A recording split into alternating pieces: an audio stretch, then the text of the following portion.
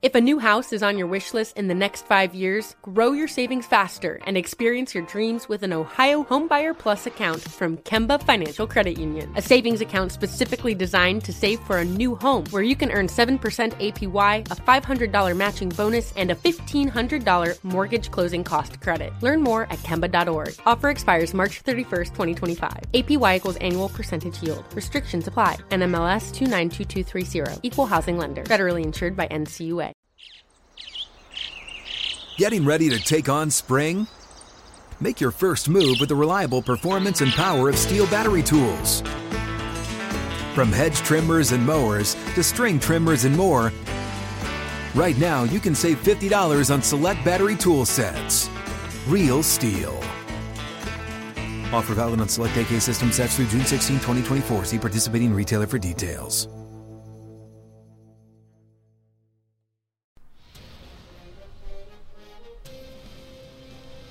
It's time for a Big Blue Kickoff Live. Nobody can ever tell you that you couldn't do it, because you did. On Giants.com. You know what I saw? New York Giant pride. And the Giants mobile app. 17-14 is the final. One touchdown, we are world champions. Believe it, and it will happen. Part of the Giants Podcast Network. Let's go out there like a bunch of crazy dogs. Have some fun. Welcome to Friday's edition of Big Blue Kickoff Live here on Giants.com, as well as the mobile app. He's Paul Dottino. I'm Lance Meadow with you for the next 60 minutes. It is presented by Cadillac, the official luxury vehicle of the New York Football Giants. And there are multiple ways you'd interact with us here on the program. You give us a ring, 201-939-4513. You can also hit us up on Twitter, hashtag GiantsChat, and directly to us. I'm at Lance Meadow, one word last name, M-E-D-O-W. He is at Giants WFAN. And as a reminder, you can find the archive of this show and our entire podcast network on the Giants mobile app, podcast platforms everywhere, and at Giants.com/podcast. So today we'll continue the conversation we started yesterday. We'll go over the rest of the NFC East, some of the needs that they have laid out on NFL.com as they went through the draft order for all 32 teams. And then another facet of the conversation that we briefly delved into yesterday was if a team wanted to move up and swap spots with the Giants at the 6th overall pick, how likely is it that they'd move up to draft a non-quarterback? Because we were talking about, Paul, in all likelihood, there could be 3 quarterbacks already off the board before we even get to the 6th overall pick. And I brought up Will Anderson Jr. The previous year, the Texans, they drafted C.J. Stroud number 2 overall. Then they swapped spots with Arizona to then grab Will Anderson Jr., pass rusher, with the very next pick. And I know you did some homework, as did I. The next one, just in terms of recent history, the Eagles and the Dolphins in 2021 swapped spots in order for Miami to grab Jalen Waddle, wide receiver. And that year, remember, Miami actually moved down to allow the Niners to move up to grab Trey Lance. So the reason why maybe that's a bit of an exception is they already acquired enough draft capital, Paul, that if they wanted to move up, whether they wanted to get a quarterback or not, it wasn't as big of a killer because they already made a very attractive move with the Niners to stockpile some picks, because obviously San Francisco went up to make the move to get Trey Lance, only to then, a year later, get Brock Purdy with the final pick in that 2022 draft. Well, the other one that was last year was also the Cardinals moved up to number 6 to get Paris Johnson, the offensive tackle. So there were actually 2 that moved into the top 6 last year. After they moved, obviously, with the Texans. Correct. Yeah. And so the ironic part about that is neither one was for a quarterback. And we're under this assumption. We always talk about this, and it just seems to be the general narrative that anybody who's going to move up into that spot of real estate is only going to do it to give up a king's ransom for a quarterback. Well, the research says that's not true, folks. I didn't even have to go back to 2000, as I said on yesterday's program that I would. I only went back to 2010, and I found 9 different trades, okay? 9 since 2010, where teams moved up to get 6 or higher to get a non-quarterback.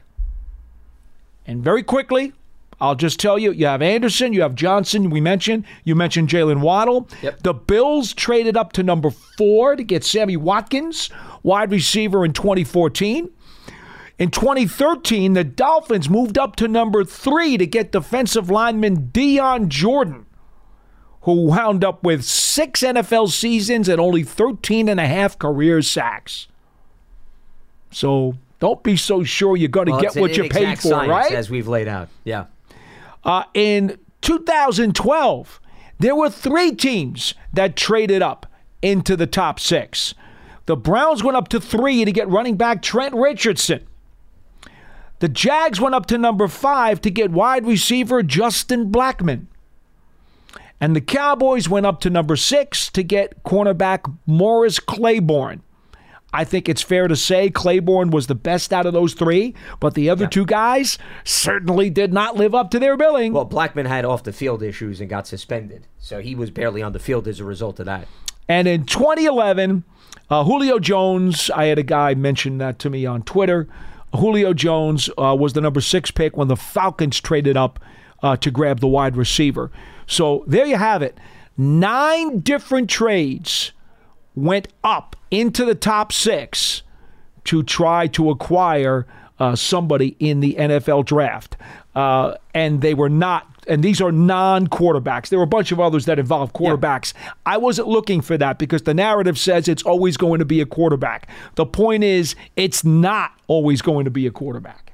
I think the interesting also part of the exercise is to see the teams that moved down, who they wound up with, given who they passed up on, perhaps taking a little bit higher in the draft. Because remember, that's part of the conversation that we talked about. If you're the Giants, you have a number of players you're interested in, number 6, and you move too far down, and in all likelihood they're all going to be off the board, then you don't do that. It's interesting. I was talking with Bill Polian on Sirius XM NFL Radio the other night. Love Bill Polian. And he was talking about some conversations they had in the draft room with Tony Dungy, who was the head coach, obviously, as Bill Polian was the general manager. And they'd all go around the room when they contemplated moving down in the draft. And one of the years that they contemplated actually moving down was the year that they drafted Dwight Freeney. That's how we got in this conversation. Wow. Freeney just got selected for the Pro Football Hall of Fame. Yes, he did. And Bill Polian selected him. So that year, they were debating, should we move down? And Dungy, unlike anybody else in the room, he said, was always willing to roll the dice. To move down. Always say, because Bill would say to him, Tony, if we move down, we may very well give up the chance to draft player A, B, C, and D. He's like, don't worry about it. Roll the dice. Do it. But he was the only one in the room. And the reason why I bring this up is because there was more conviction in the rest of the front office to say, we cannot pass up on a player like Dwight Freeney. Right. And that happened several times. So I bring that up as an anecdote in relation to what we're talking about with respect to the Giants. If they love a guy at 6, I don't even consider, unless somebody blows you away. We've with talked about this before. 3 or 4 first rounders, which is unlikely to happen. You must have complete and total conviction and be all in on a guy in order not to take the phone call. Otherwise, you have to take the phone call. Well, I would take the phone call regardless, Paul. There's nothing wrong with hearing a team out. You should at least hear what they're offering. But then the next step is whether or not you pull the trigger. And I'm saying you don't pull the trigger if you are at the point where the 5th overall pick has been announced and there's 2 guys at least who you love. There's at least 2 guys. Well, that's a different story. Now we're going into other scenarios. All right. So now I just talked to Maz, our producer, and of course Lance right before the program started, and I gave them this pop quiz. The number 6 pick overall in the NFL draft. There have been 24 of them since the 2000 season, right? Because we're going into 2024. That makes it the 25th pick of the century. So of the 24 drafts, the question was, which position has been picked the most at the number 6 overall slot? And I think, Maz, you did say offensive tackle, so you got one of the 2 spots. I don't remember. Make a guess, you didn't even make a guess. You were lost. So quick. No, we were just so quick in terms of responding to what Dom had to say. Well, he was right about offensive tackle because there's a tie. The most often drafted position at number 6 in the draft since 2000, offensive tackle with 6, defensive line with 6, and believe it or not another position on the board has been taken more than twice since the 2000 draft at spot number 6. Says a lot. Says a lot. You know, people think that, oh my God, you have to get a certain position and others you have to ignore. Well, yes, offensive line clearly is a premium. We know how hard they are to get. We know how few of them over the last decade or 20 years even have been able to come out of school pro-ready, and you'd want to use a very high draft pick to grab one of those. So I get the offensive tackle and 6 defensive linemen. That includes defensive tackles and defensive ends. It's the trenches, right?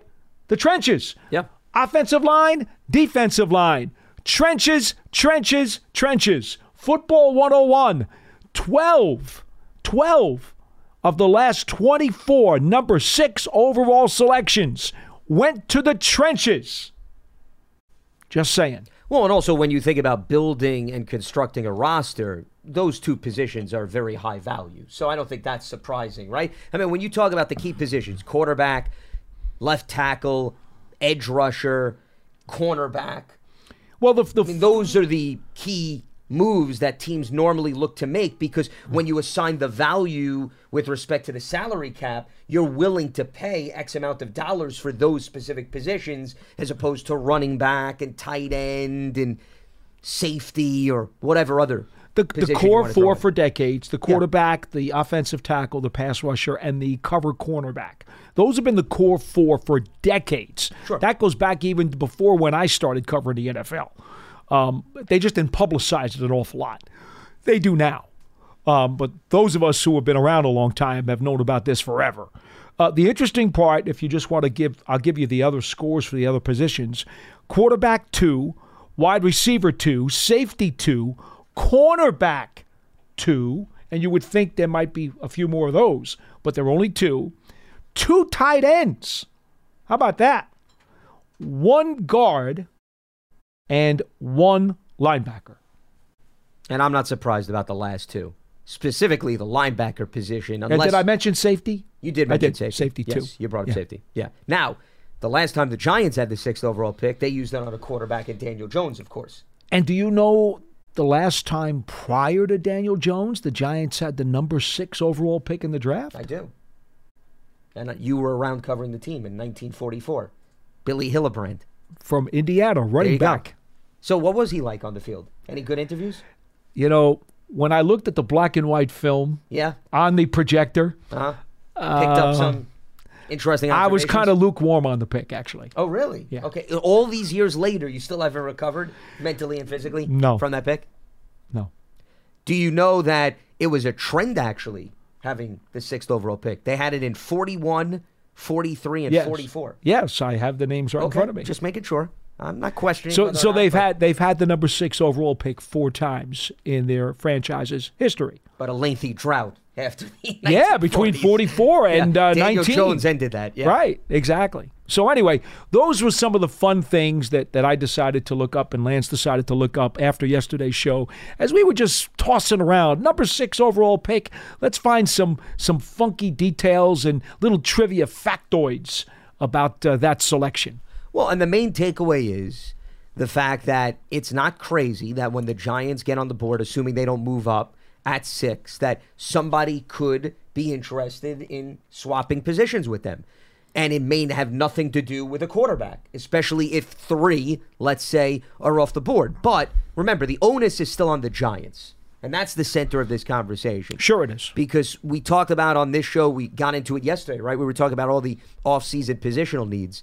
And there were a lot of positions we listed, Paul. Mm-hmm. So if you have a chance to select somebody that has the ability to be a game changer, okay? I don't want to say franchise changer, just a game changer, meaning for the length of the rookie contract, he can consistently make an impact and change the trajectory of the offense or the defense. It's hard for me to pass up on that just for the chance, and I know we received a lot of calls on yesterday's program, to get volume of picks, because you don't know whether or not those volume of picks is going to pan out. Whereas based on, if we went through the history of the NFL draft, it's fair to say, Paul, the higher you pick, the more likely the player is going to pan out. There's always busts, okay? Mm-hmm. But if you're picking near the top of the draft, in all likelihood, the chances of you landing somebody that fits the profile of game changer higher than if you move down and you got, I don't know, pick 18 and then a high second-round pick. I'd still like my chances of using the 6th overall pick to find the game changer as opposed to a combination of 18, a second-round pick, and I don't know, you want to throw in a first-rounder for the future? Yeah, maybe that first-rounder pans out. But I'm more focused on what do you get out of 18 and the high second-rounder versus 6. And the Giants, as we've talked about, are they really in a position where, you know, they can afford to say, well, we'll gain more volume of picks, but those picks may not pan out, or they may not reap the rewards from those players until a year or two down the road. I think you're coming into 2024, Paul, and you're saying you want to get players out on the field that could do damage immediately. Not that you have to add a little bit more seasoning and wait to see them blossom. So the philosophy of the team, where they're at in terms of their roster construction, I also think influences whether or not a team wants to quickly move out of that 6th overall spot. Very fair. I mean, there are so many different circumstances that you have to take into account. And quite frankly, the Giants also have to take into account Daniel Jones' injury, which most people don't even think about when they're trying to make that pick. But if you have any thoughts about Daniel Jones not being able to hold up, you know, it's going to change your inclination to perhaps reconsider a quarterback. If you really don't think, you know, his rehab is going well and you don't think that his durability is going to last. I mean, it's got to be part of the consideration. That's why, look, I'm not playing double jeopardy here. I praise Eli Manning for being an Iron Man. I say all the time he deserves an extra feather in his cap when talking about the Hall of Fame. So by that very nature, I have to say Daniel Jones has had a number of injuries. His durability has to be somewhat in question. How much? That's for the Giants to decide. But I understand it's a real thing.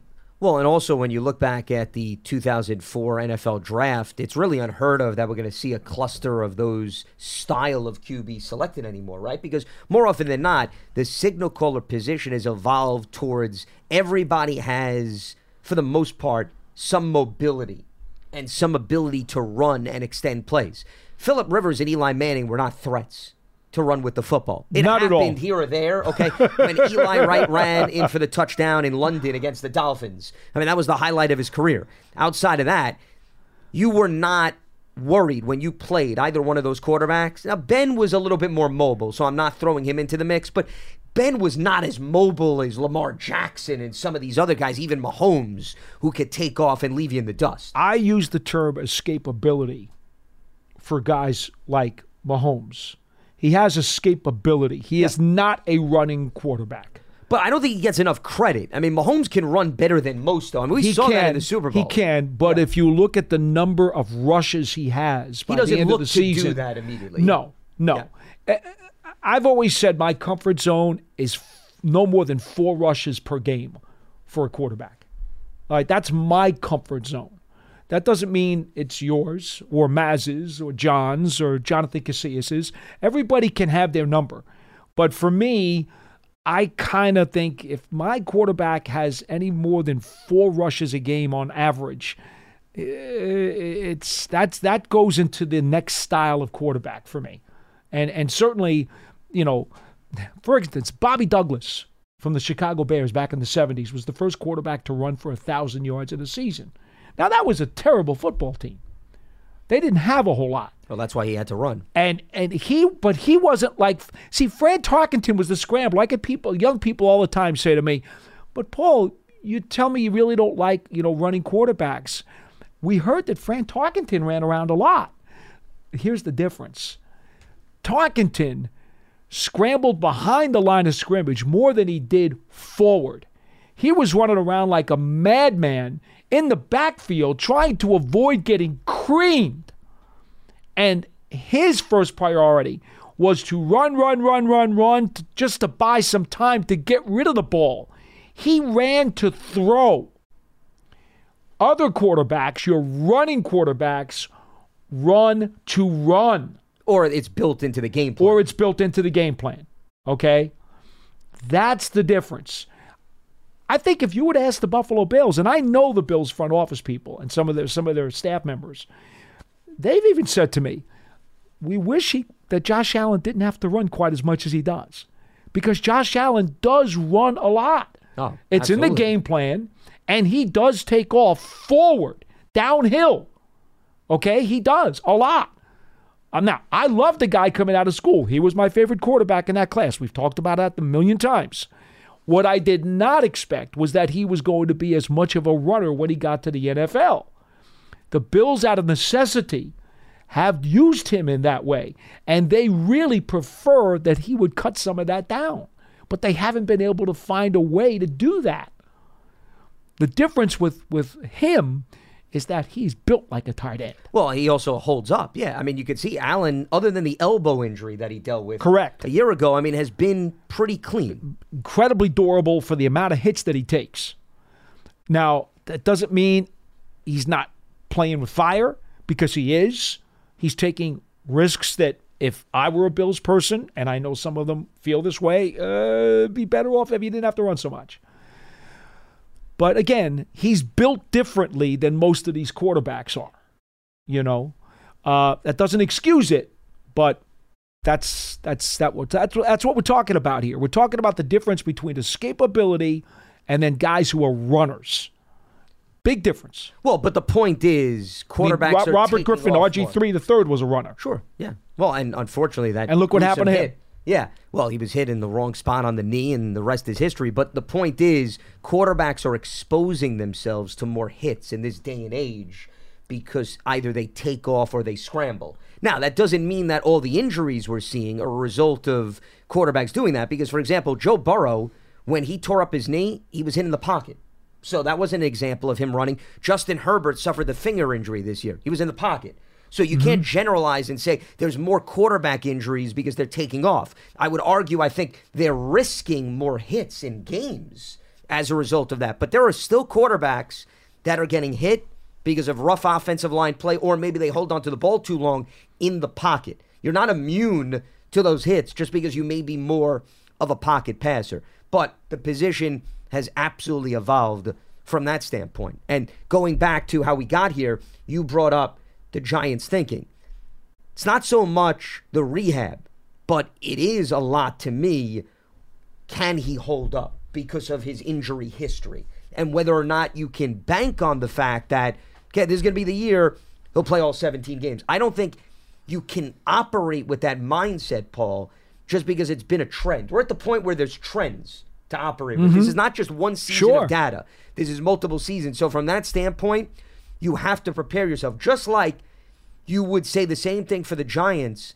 They can't go into this season banking on Evan Neal will hold up for all 17 games, right? Because you've now had 2 years of operation where that hasn't been the case. So when you have multiple years where your quarterback and your right tackle have not been, I'm not even talking about performance, Paul. It's got nothing to do with performance. It has simply to do with the ability to stay on the field. Both players fall under the umbrella of struggling to stay on the field. When you have multiple years like that, you have to then start to think this could be the same story all over again. You're not wishing for it, but you have to at least operate that way. And therefore, you have to address the position, in my mind. And it's not necessarily the draft, but between free agency and the draft, you have to protect yourself on the depth chart at quarterback.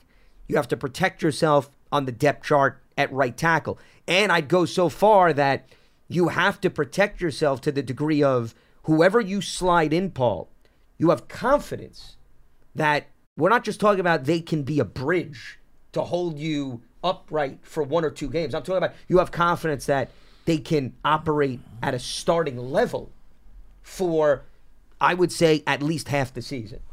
You have to have that mindset, at least in my personal opinion. Well, that's why when the Giants go into this offseason, as they've already started to do their deep dive, they need to figure out, are they looking for a competitor at the right tackle spot, or are they looking for a swing tackle? Somebody who's going to back up these two guys, and then let the chips fall where they may as time goes on. If they wind up moving guys around, fine. But are they looking for somebody who needs to be able to potentially compete and win the starting right tackle job in week 1? Are they doing that? Yes or no? They need to figure that out before they decide if they're going to use the number 6 pick on a guy like Alt. Though can't you say, Paul, though, based on your philosophy, you could kill 2 birds with 1 stone there. You could have the guy compete, and if he doesn't win the job, he serves as a swing tackle, no? No question.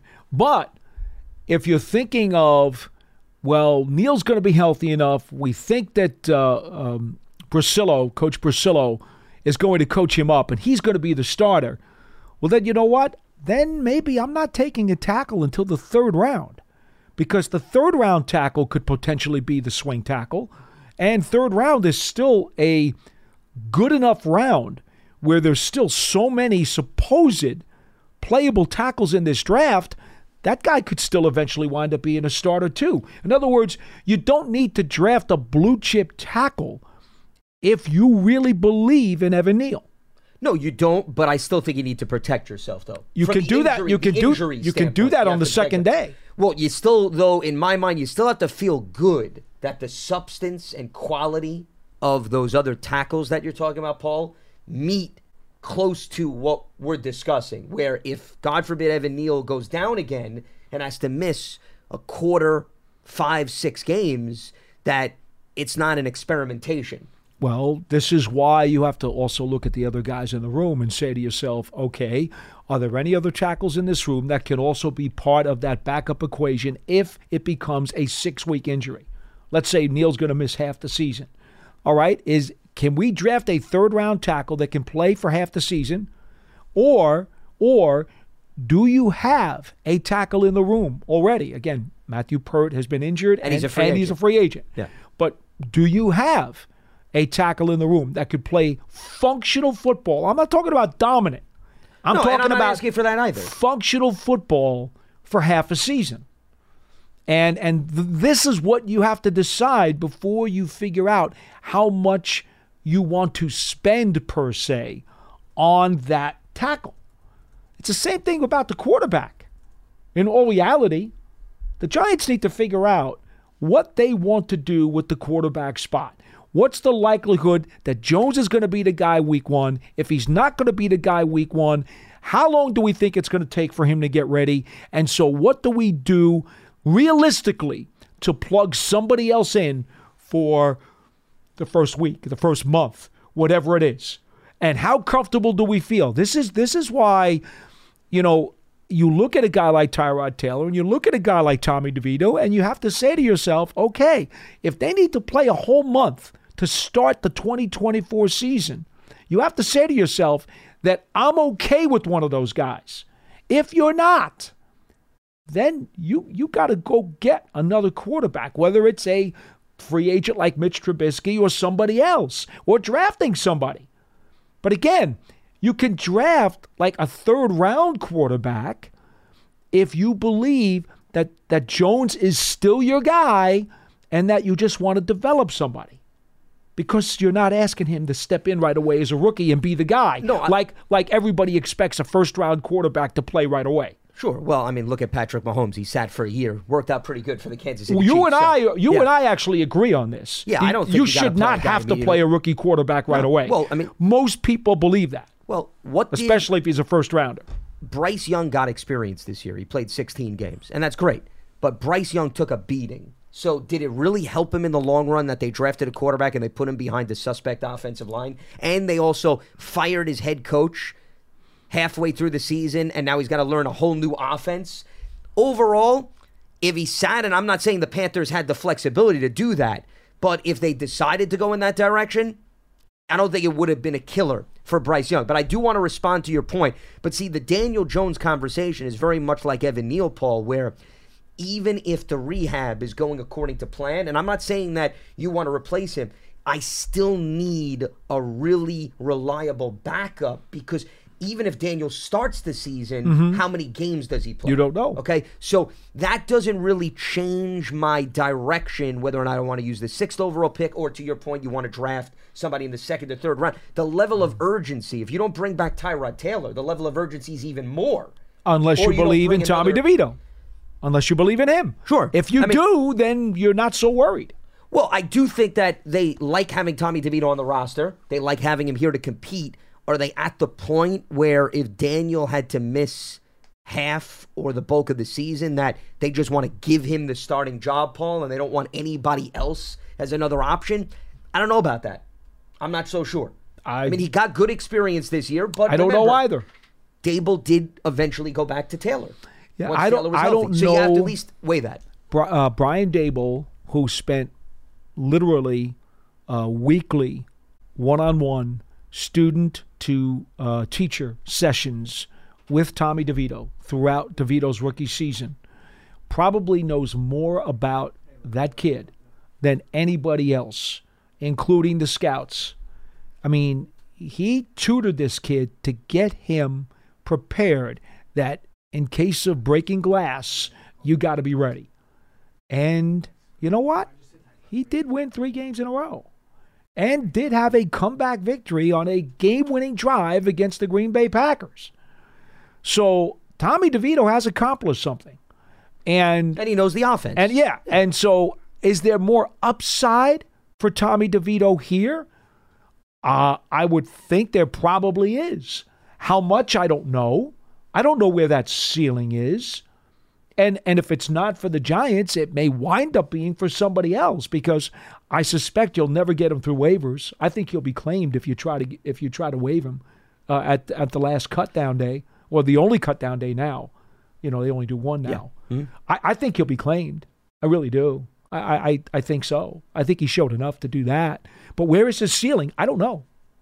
Well, that also brings up another part of this conversation because if you're not going to keep 3 quarterbacks, right, which is rare. Correct. And Tommy's already under contract, so we don't need to discuss his status. They don't have to do anything. You have Daniel under contract. You bring a third one in, whether it's bringing back Tyrod Taylor, another veteran free agent, or you draft somebody. And, oh, by the way, I guess it depends on where you draft the quarterback. If you draft a quarterback in the first 3 rounds, he's making the roster. He's on the 53. No, but if you draft a quarterback in the 6th or the 7th round, right, maybe you put him on the practice squad. I don't think he's a guarantee. So the point is then, if Daniel's healthy, it's Daniel and the draft pick.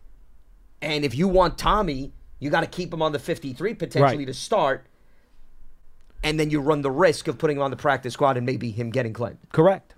And that changes things too. It adds another level to the puzzle is what it does. Well, and that's why I don't know where, and we're operating in the little land of the unknown, where they feel right now about Tommy DeVito. There's no way to know that. So and the shame of it is they may not know that until after the draft. I mean, as much as Brian Dable probably has a gut feeling right now, I'm sure he'd love to have him through spring drills and see how has he progressed. Excuse me. But there's only so much that you're going to take away from spring drills. I know. Too, Paul, I know. Yeah, I know. Because the pads are not on and so forth. If they really want, and this is strictly just a possibility. I have no idea what Brian wants to do. But if, for example, he would like to have Tommy DeVito as the number 2, then it seems to me you can't use a high draft pick on number 3. Because if DeVito's going to be on the 53, the third quarterback is going to have to get waived to the practice squad. You'll never get a high draft pick through. That's not going to happen. So it seems to me what you might wind up having to do, and who knows what veterans are going to be set free over the summer. If you wanted to, and I'm not saying that I would do this, folks, so don't hit me up on Twitter, but if you wanted to go with Jones, with DeVito as the backup as the number 2, and then sign a veteran free agent who's loose over the summer. We have no idea who those guys might be. But there may be a grizzled, experienced veteran who was loose over the summer who might wind up being willing to sign a practice squad deal. So you're talking about like a Matt Barkley, basically. Somebody like that. That's who you're saying. There you go. Yeah. You know, a Blake Bortles type. One of those kinds of guys who you sign as the third guy.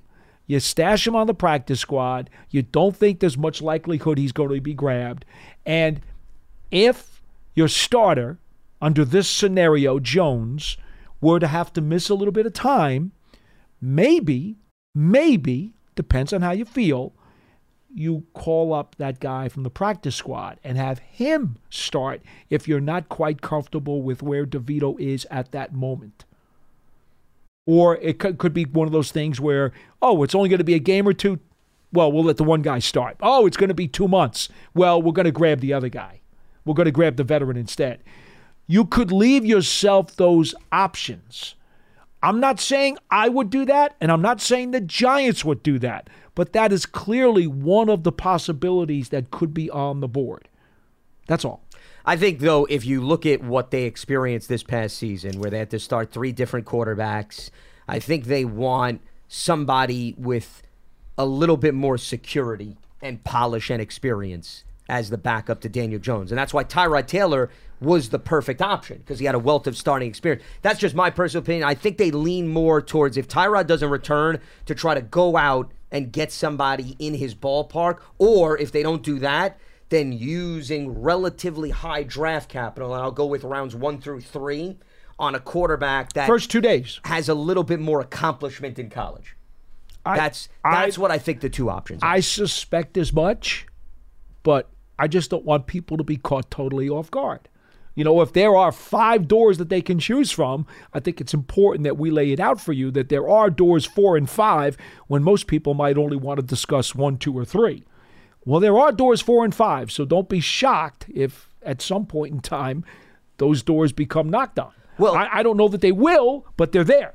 And the first domino could very well fall in free agency. No question. If they go out and they get, hypothetically, I'll use the name because Trubisky was just released. They go out and sign Mitchell Trubisky, then you figure, okay, they did their homework. They feel really good about him Trubisky being was in the Buffalo. backup.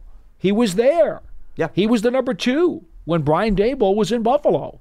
I mean, it didn't take me but half a second after the word came out that he was being released. In fact, I believe at some point in time I actually had said earlier, before he was released, that I think he's on his way out of Pittsburgh. And, that would be certainly a name that I would want to keep an eye on, sitting in this chair, understanding what the Giants situation is. Also a quarterback that you can run things similar to Daniel Jones. Yes. Because of his athleticism. And he certainly knows the system. Something else to keep in mind. All right. Few reminders before we open up the phone lines here. Giants Huddle Podcast. You can subscribe on your favorite podcast platform. You can head to giants.com/podcast.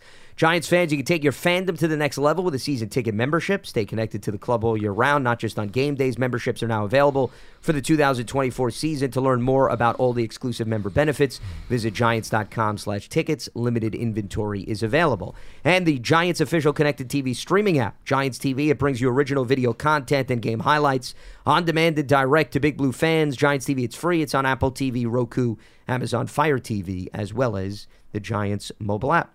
All right, let's open up the phone lines as we move forward here on Big Blue Kickoff Live, and we check in with Hugo in New Jersey. What's happening, Hugo? What do you got for us?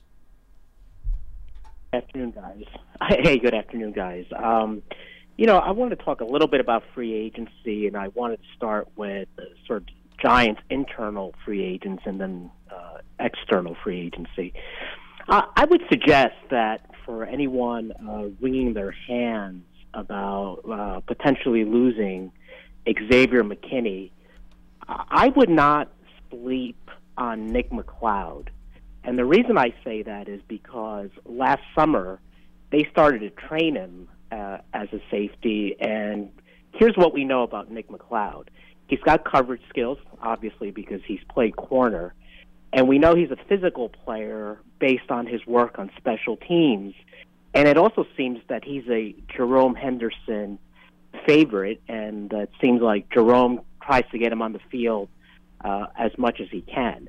And it's almost like the Jason Pinnock model from last year, a guy who used to be a corner, who was a good special teams player, who replaced a free agent safety. So I'll just leave that out there as a thought. Well, Dane Belton's also a special teamer, right? You could say all 3 safety candidates come from that mold, but I would think that Belton would probably be in line to replace McKinney before necessarily McLeod jumps in there, unless he has an outstanding training camp and proves that, hey, he deserves more playing time, because I think right now McLeod is sort of the interchangeable part on defense, because he could do a variety of different things and fit in to a variety of different spots. I'm a bigger fan of Nick McLeod than most. I think he turned, he was a terrific special teams player for the Giants. I love his gunning skills. And quite honestly, in the 2 years that he's been here, when he's had snaps at defensive back, at corner particularly, not so much at safety, although you're right, they did use him a little bit in the offseason and preseason that way. I think he has held up. I really believe that. I think and he came out of Notre Dame. All right, let's not forget this, folks. He played at Notre Dame, and he was a quality player in college. And he was in Buffalo, too. Did not have a great time when he came out of school, and that's probably what kind of dropped him and had him fall off the map. I think the kid's a player. But having said that, from the safety spot, I know they feel strongly about Belton, and I know they feel really good about redshirt rookie Javarius Owens, who was drafted on the third day last year and did not really have a chance to get on the field this past season. And I know they really like his potential. His skill set is really good. So do I think that McLeod needs to be on this 53? Absolutely, I believe he does. He's a restricted free agent, I believe. So I'm sure that will work out and he will be here. But do I think he's going to win a spot as one of the safeties? I think he'd be an emergency safety. I don't think that's going to happen, Hugo. I think Owens is a guy they are very intrigued about, and he and Belton are going to get the first shot at taking those snaps. And the other thing to keep in mind is the safety position did not break open the piggy bank over the last few years. Outside of Jesse Bates, who went to Atlanta from Cincinnati, if you look at the numbers from last season, and Julian Love can attest to this, who knows what McKinney's market is going to be like? We don't know. I think Bates is the only one that probably looks back at last season and says, yeah, I like the money I got. Outside of him, everybody else had to take short-term deals, and the average annual salary was not very high. That's more of a reason why I think some players at safety would welcome the franchise tag, because they may end up making more money 1 year on the tag than if they signed a 2 to 3 year deal. So that also is going to influence how things play out with McKinney. I think the big problem is when you look at safeties making over an average of $10 million a year, there's a slew of them. But not last season they didn't get that. No. They didn't get it last season, but they are getting it. And so if you're in McKinney's camp, you're probably saying, you know what, we had a dynamite second half of last season, and he's already made it clear that he is looking to grow some lettuce in his backyard, so to speak. He's looking for some nice green, and I'm sure he's not thinking that he is out of the top 10 safeties in the NFL. Yeah. I'm sure he's not. Oh, I'm sure. Well, why wouldn't you? If you and the agent speak, I mean, of course you're going to sell yourself very high. He's going to want those kinds of numbers. But whether he gets it, though, is my point. Well, I don't know what he's going to get. That's the other side. I don't know what he's going to get, but I know what he's going to look for, and it's going to be a lot higher than I think most people are going to be willing to spend. Well, guys, I guess as we talked it through, if the economics get too high for McKinney, I think our conclusion here is that the Giants have multiple in-house options and don't have to go break the bank for McKinney. Well, but they still may want to add a more experienced safety, though. I think there may be room to bring in somebody that has a little bit more starting experience at safety. And there could be somebody that has ties to Shane Bowen's defense, too. That they could very well go after. Don't rule that out. Okay. Well, I want to go to external free agency, and I looked at the entire free agent list, and the player that's most interesting to me, it's going to be an expensive player, is Christian Wilkins, the defensive tackle from Miami. Because I've been telling John, good player, all off season, given the state of the roster, we need force multipliers. So there's a guy who's perfect as the 3 technique. He can penetrate, he can rush the passer, he plays the run well. And I think that'll create a certain synergy with Dexter. And by the way, a former classmate and also a 2019 first-round pick out of Clemson. Yeah. Yes. And when I think about Dexter, I think, he was very disappointed when Leonard Williams was let go. So bringing in someone who was a former classmate, I think will get his juices flowing. And wouldn't it be interesting if Clellan Farrell, who was also a first-round pick, now a low-cost option, was brought in as well. It would almost be like the Giants are Clemson North and the Eagles are Georgia Bulldog North. It would be like an interesting dynamic. Well, you know how I feel about Farrell. I thought, as did Tony Pauline, who does our draft show, and obviously Mike Mayock of the Raiders felt the same way. I thought he deserved to be a top 5 pick in the draft. It has not worked out that way. He to me is a 4-3 defensive end who seals the edge and stops the run very well. He has not become a very productive NFL pass rusher, but I do think he is a run-first defensive end player who's got enough qualities that in a defensive line rotation, he can help you. I like it. I still like him. And he filled a nice role with the Niners as a complimentary piece. No doubt. That's all they needed him for. So from that standpoint, I think he found a good spot to flourish, and he's become a journeyman. And, hey, you could spend a lot of time in the NFL. And I appreciate the phone call, Hugo. We'll let you go on that note. In terms of Christian Wilkins, I mean, something tells me Miami is going to make sure they reserve I'd be him. shocked if he gets out of there. Well, mainly because think about all the injuries the Dolphins suffered. They lost Jalen Phillips. They lost Bradley Chubb. I know it's a new defensive coordinator. Fangio's gone. But if you ask Mike McDaniel and Chris Greer, their general manager, Wilkins is the heart and soul guy, as well as, Zach Sealer is another guy who played alongside Wilkins. I mean, those two guys, you could argue, were maybe the two most valuable players in the trenches for the Dolphins this season. Yeah. Because they were able to stay on the field. And even if he doesn't stay in Miami, I'm sure there's going to be a lot of competition for him. It's a nice story, the whole Clemson thing, but I can tell you this. I don't think there's any front office that operates that says, yeah, let's reunite one of our top players with his college teammates. That's our biggest priority. I don't think that the Giants are weighing that as to whether or not they go after specific free agents. But I do. Again, to repeat, I'm a Cleveland Farrell guy. I would have thought he would have had more pass rush in him when he got to this league, but that was not to be. And so, obviously, as I talk all the time about players, it's not their problem where they were picked. They can only do what they can do. The environment. It's their job to maximize their talent and their abilities wherever they land. And it's not a player's fault. He doesn't get picked 5th, 6th, 7th, or 72nd on his own volition. He gets picked where he's picked. He can only max out whatever ability that he has. And so, when we judge a player, and I'll give you a great example of a player, right? Eric Dorsey, who played for the Giants in the Super Bowl 21 team in 86, right? He was a first-round pick out of Notre Dame. And a lot of people over the years have said, that he really wasn't worth it, blah, blah, blah. Okay, here's the thing, though. The guy was primarily a starter for a Super Bowl winning team and contender for a handful of years. And if he wasn't actually starting games, he was a primary rotation player in that lineup. Was he a good player and part of the reason that you won a championship? Was he one of the guys who made up that salad? Absolutely he was.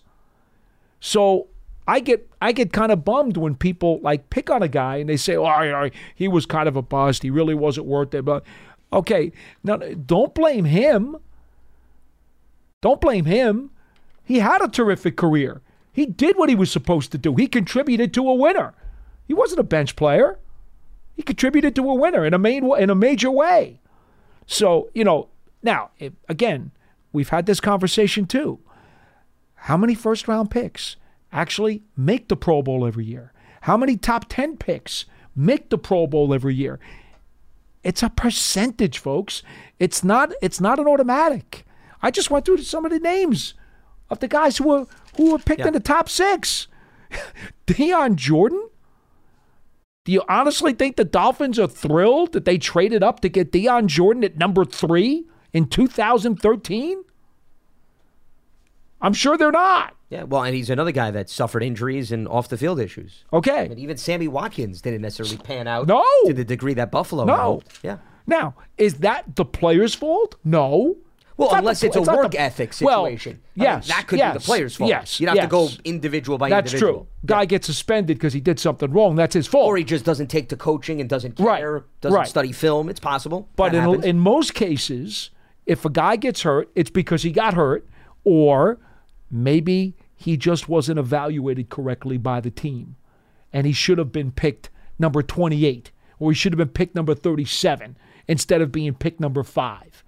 Well, that's the team's fault for putting him in the wrong slot. It's not the player's fault in most cases. There's tons of examples of environment. And I would say in NFL history, the environment shapes the player more so than the individual skill set.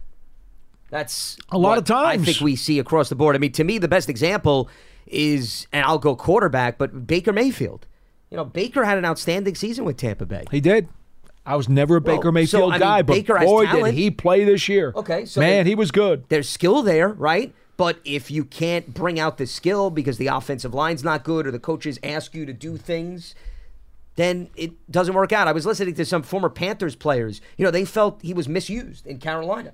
And that's why they never got what Tampa Bay got out of him. So those examples do exist as well across the league. Yeah, everything's got to be taken in context because the NFL, as we always say, is a spider web. You can't judge stuff in a bubble. Let's head back to the phone lines. We got Len in Maryland with us. What's happening, Len? What do you got for us? Hey, guys. How you doing? Doing right. Len, hello. Hi, Paul. Just real quick, I wanted to comment on Eric Dorsey.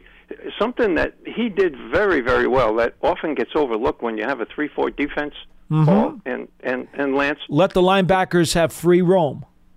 He stopped the run. Sure did. And he tied up blockers. Sure did. He was a good player, Len. He was a good player. Oh, my goodness, yes. Especially in that kind of defense. Paul. You know, but let me tell you something. Growing up around these parts and covering those teams, I used to have fans would all the time say to me, he wasn't a Pro Bowl player. He wasn't any good. He didn't make the Pro Bowl. Well, I'm sorry, but that's not the way it works. Oh, no. Okay, football players know, and football people know who's good. You know, it's not about how many Pro Bowls you made necessarily. If you're good and you start and you contribute to a winner, you were worth something in this league. Oh, my goodness. He did his job. He stopped the run, contributed to the run stop. And a lot of times he platooned with George Martin, you'll remember, because George was the pass rusher. Yes. Now, we don't want to look at his sack totals. No. But that's okay. That's not why he was there. Mm-hmm.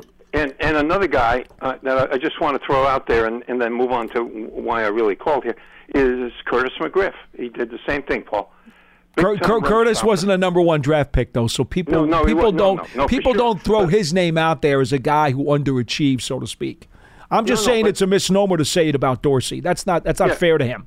Yeah, no, my only point with McGriff was he was a run stopper. Sure. And that 3-4 when you run a 3-4 defense, there's got to be at least one guy there who ties up blockers. John Washington. John Washington was another player. Very valuable to those teams. Oh, my goodness. Very valuable. Very valuable. Hey, a couple of things. D. Hardison. How about D? Throw him out there, too. Oh, my goodness. Yeah. Oh, God. Yeah. There you go. Yeah, those were the days. Listen, first thing, Paul, I wanted to compliment you. I really appreciate your starting off yesterday's show with a comment about the tragedy in Kansas City. I think that was the football-related story of the day, and very important to get out front on that story, and I appreciate you mentioning it, Paul. Well, let's just hope that those folks can heal as best as possible. Yeah, definitely. Hey, congratulations to the Chiefs. I haven't talked to you guys since yesterday. Congratulations to the Chiefs. Wow, 2 in a row.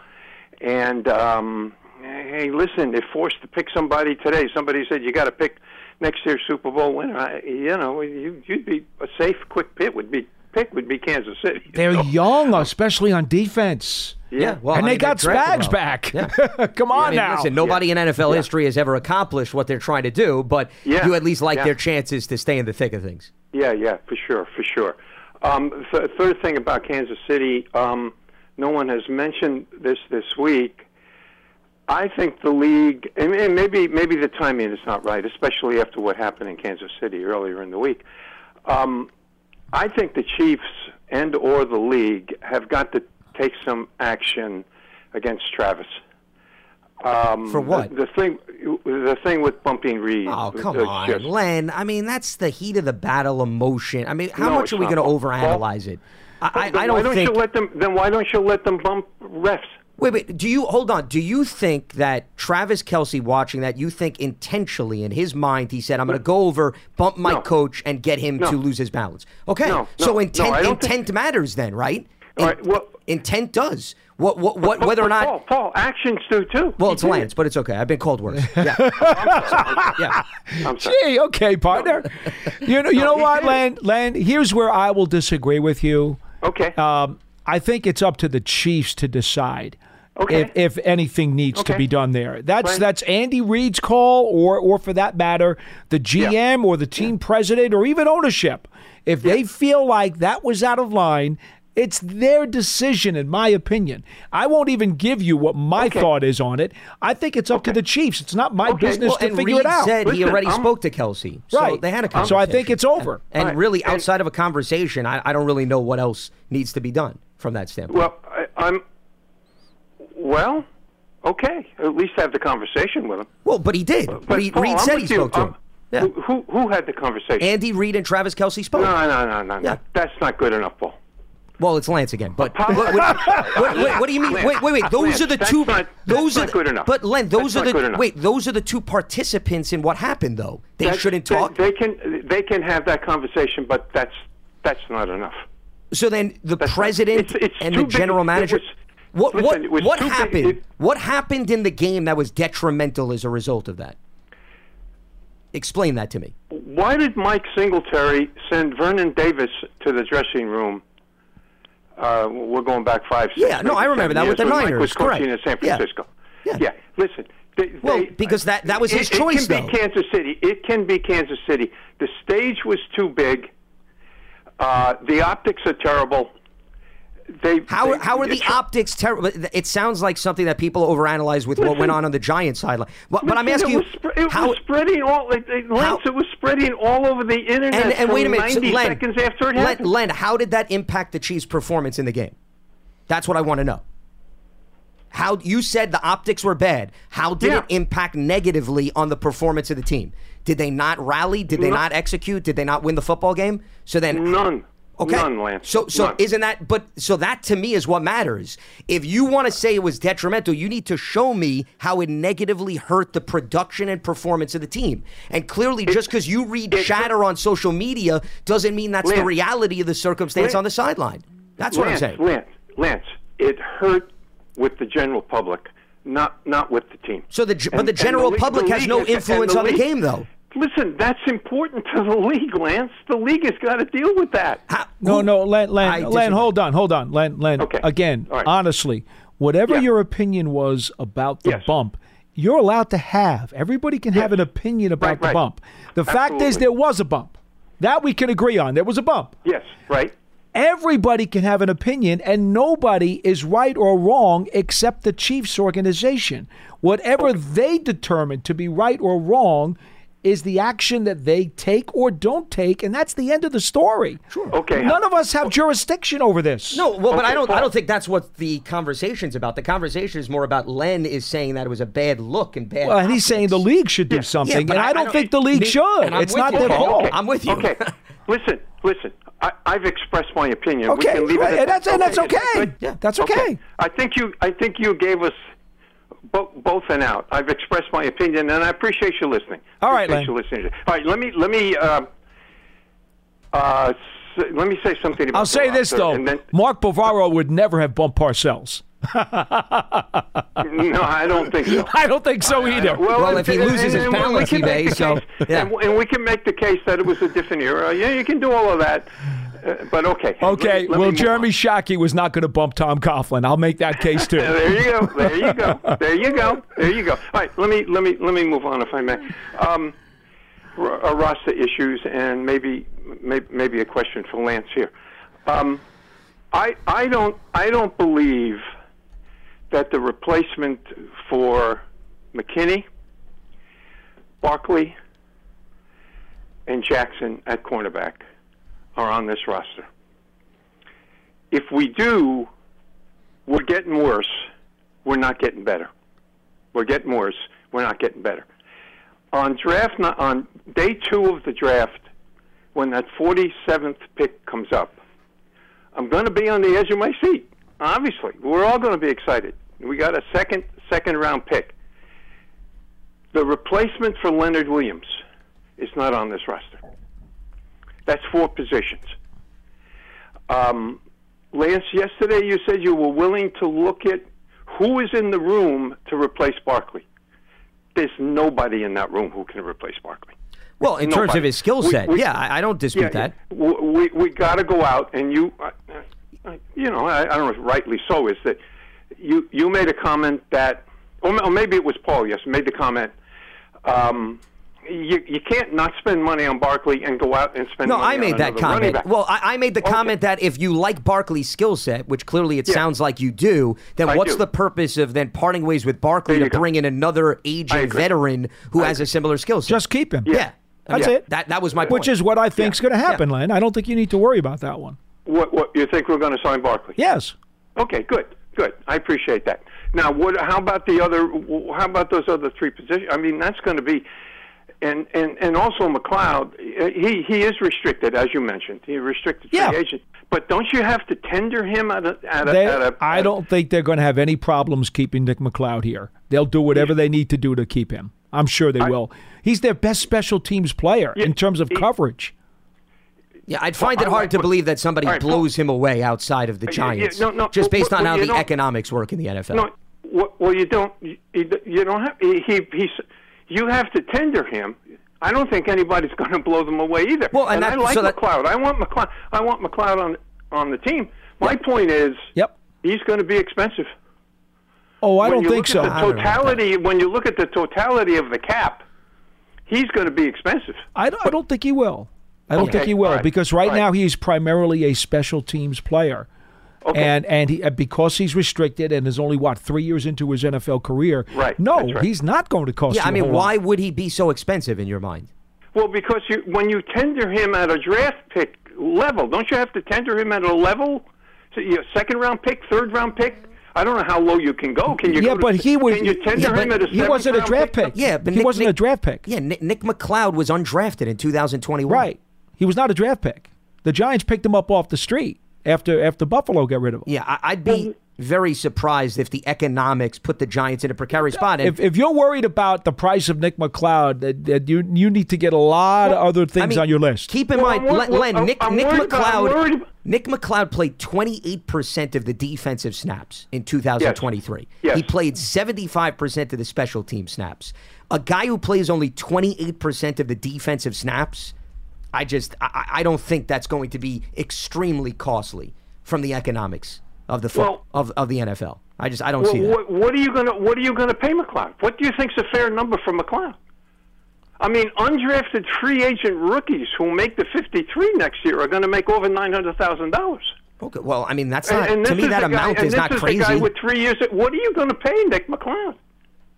Well, I mean, I want McLeod on this team. I think it's going to be difficult to fit him in. That was my point. Nothing to do with McLeod and whether he's worth it. I want him back on the team. I think we're going to have trouble signing him. I'd like to see Ashawn back. I'd like to see Robinson back. I don't think we can get away with another one-year contract. I think we're going to... I mean, when do you see a guy sign a one-year contract and come back the next year and get signed again to a one-year contract? With who? With Ashawn Robinson? Yeah, well, I think we're going to. It's going to take a multi-year contract to get Robinson back. Ashawn Robinson, in terms of his career, I mean, with the Rams, I'd look up what he signed with the Rams, but let's see, he signed a 2-year contract with the Rams, and then, I mean, I think a 1-year deal, 1 or 2 years. I don't think Robinson is at the point where he's expecting a 3 to 4 year deal. Oh no! I said multi-year. I said multi-year. So it's going to take 2 years, at least 2 years, to get Robinson back on. To get Robinson back on this team. I mean, you are talking about a guy that's going to be entering his 9th season in the NFL. I know. So I know, but hey, that's up there. Look at the numbers along the defensive line, Lance. But the reason I'm bringing up 9th season is that maybe a 1-year deal is more reasonable because of where you look at what 9-year veterans are getting in today's market, and he's more of the mindset. At this point in my career, I'll take a 1-year deal. I don't think that's crazy. I hope so. I hope that's the case. I hope that's the case, Lance, because I want him back, and I would like him on the 1 year. I don't think it's going to happen. Len, we are out of time. Len, I'm not joking. We actually run over on the show, so we're out of time. I did want to just correct when he said, I believe Giants, when they're up at 74, 47 is their second round pick. Well, I think he meant the second I round think pick. He may have given out the wrong 47. number. I think he transposed the numbers like when you type sometimes, and I do that a lot on Twitter because I have big Italian thumbs, and on the phone it's really a problem. But anyway. Yeah. All right. Well done. I don't know if you wanted to add another No, I got nothing else to add. We're over time. We got to go. We don't turn into pumpkins. It's okay. Don't worry. We'll all survive and live to tell about it, I promise.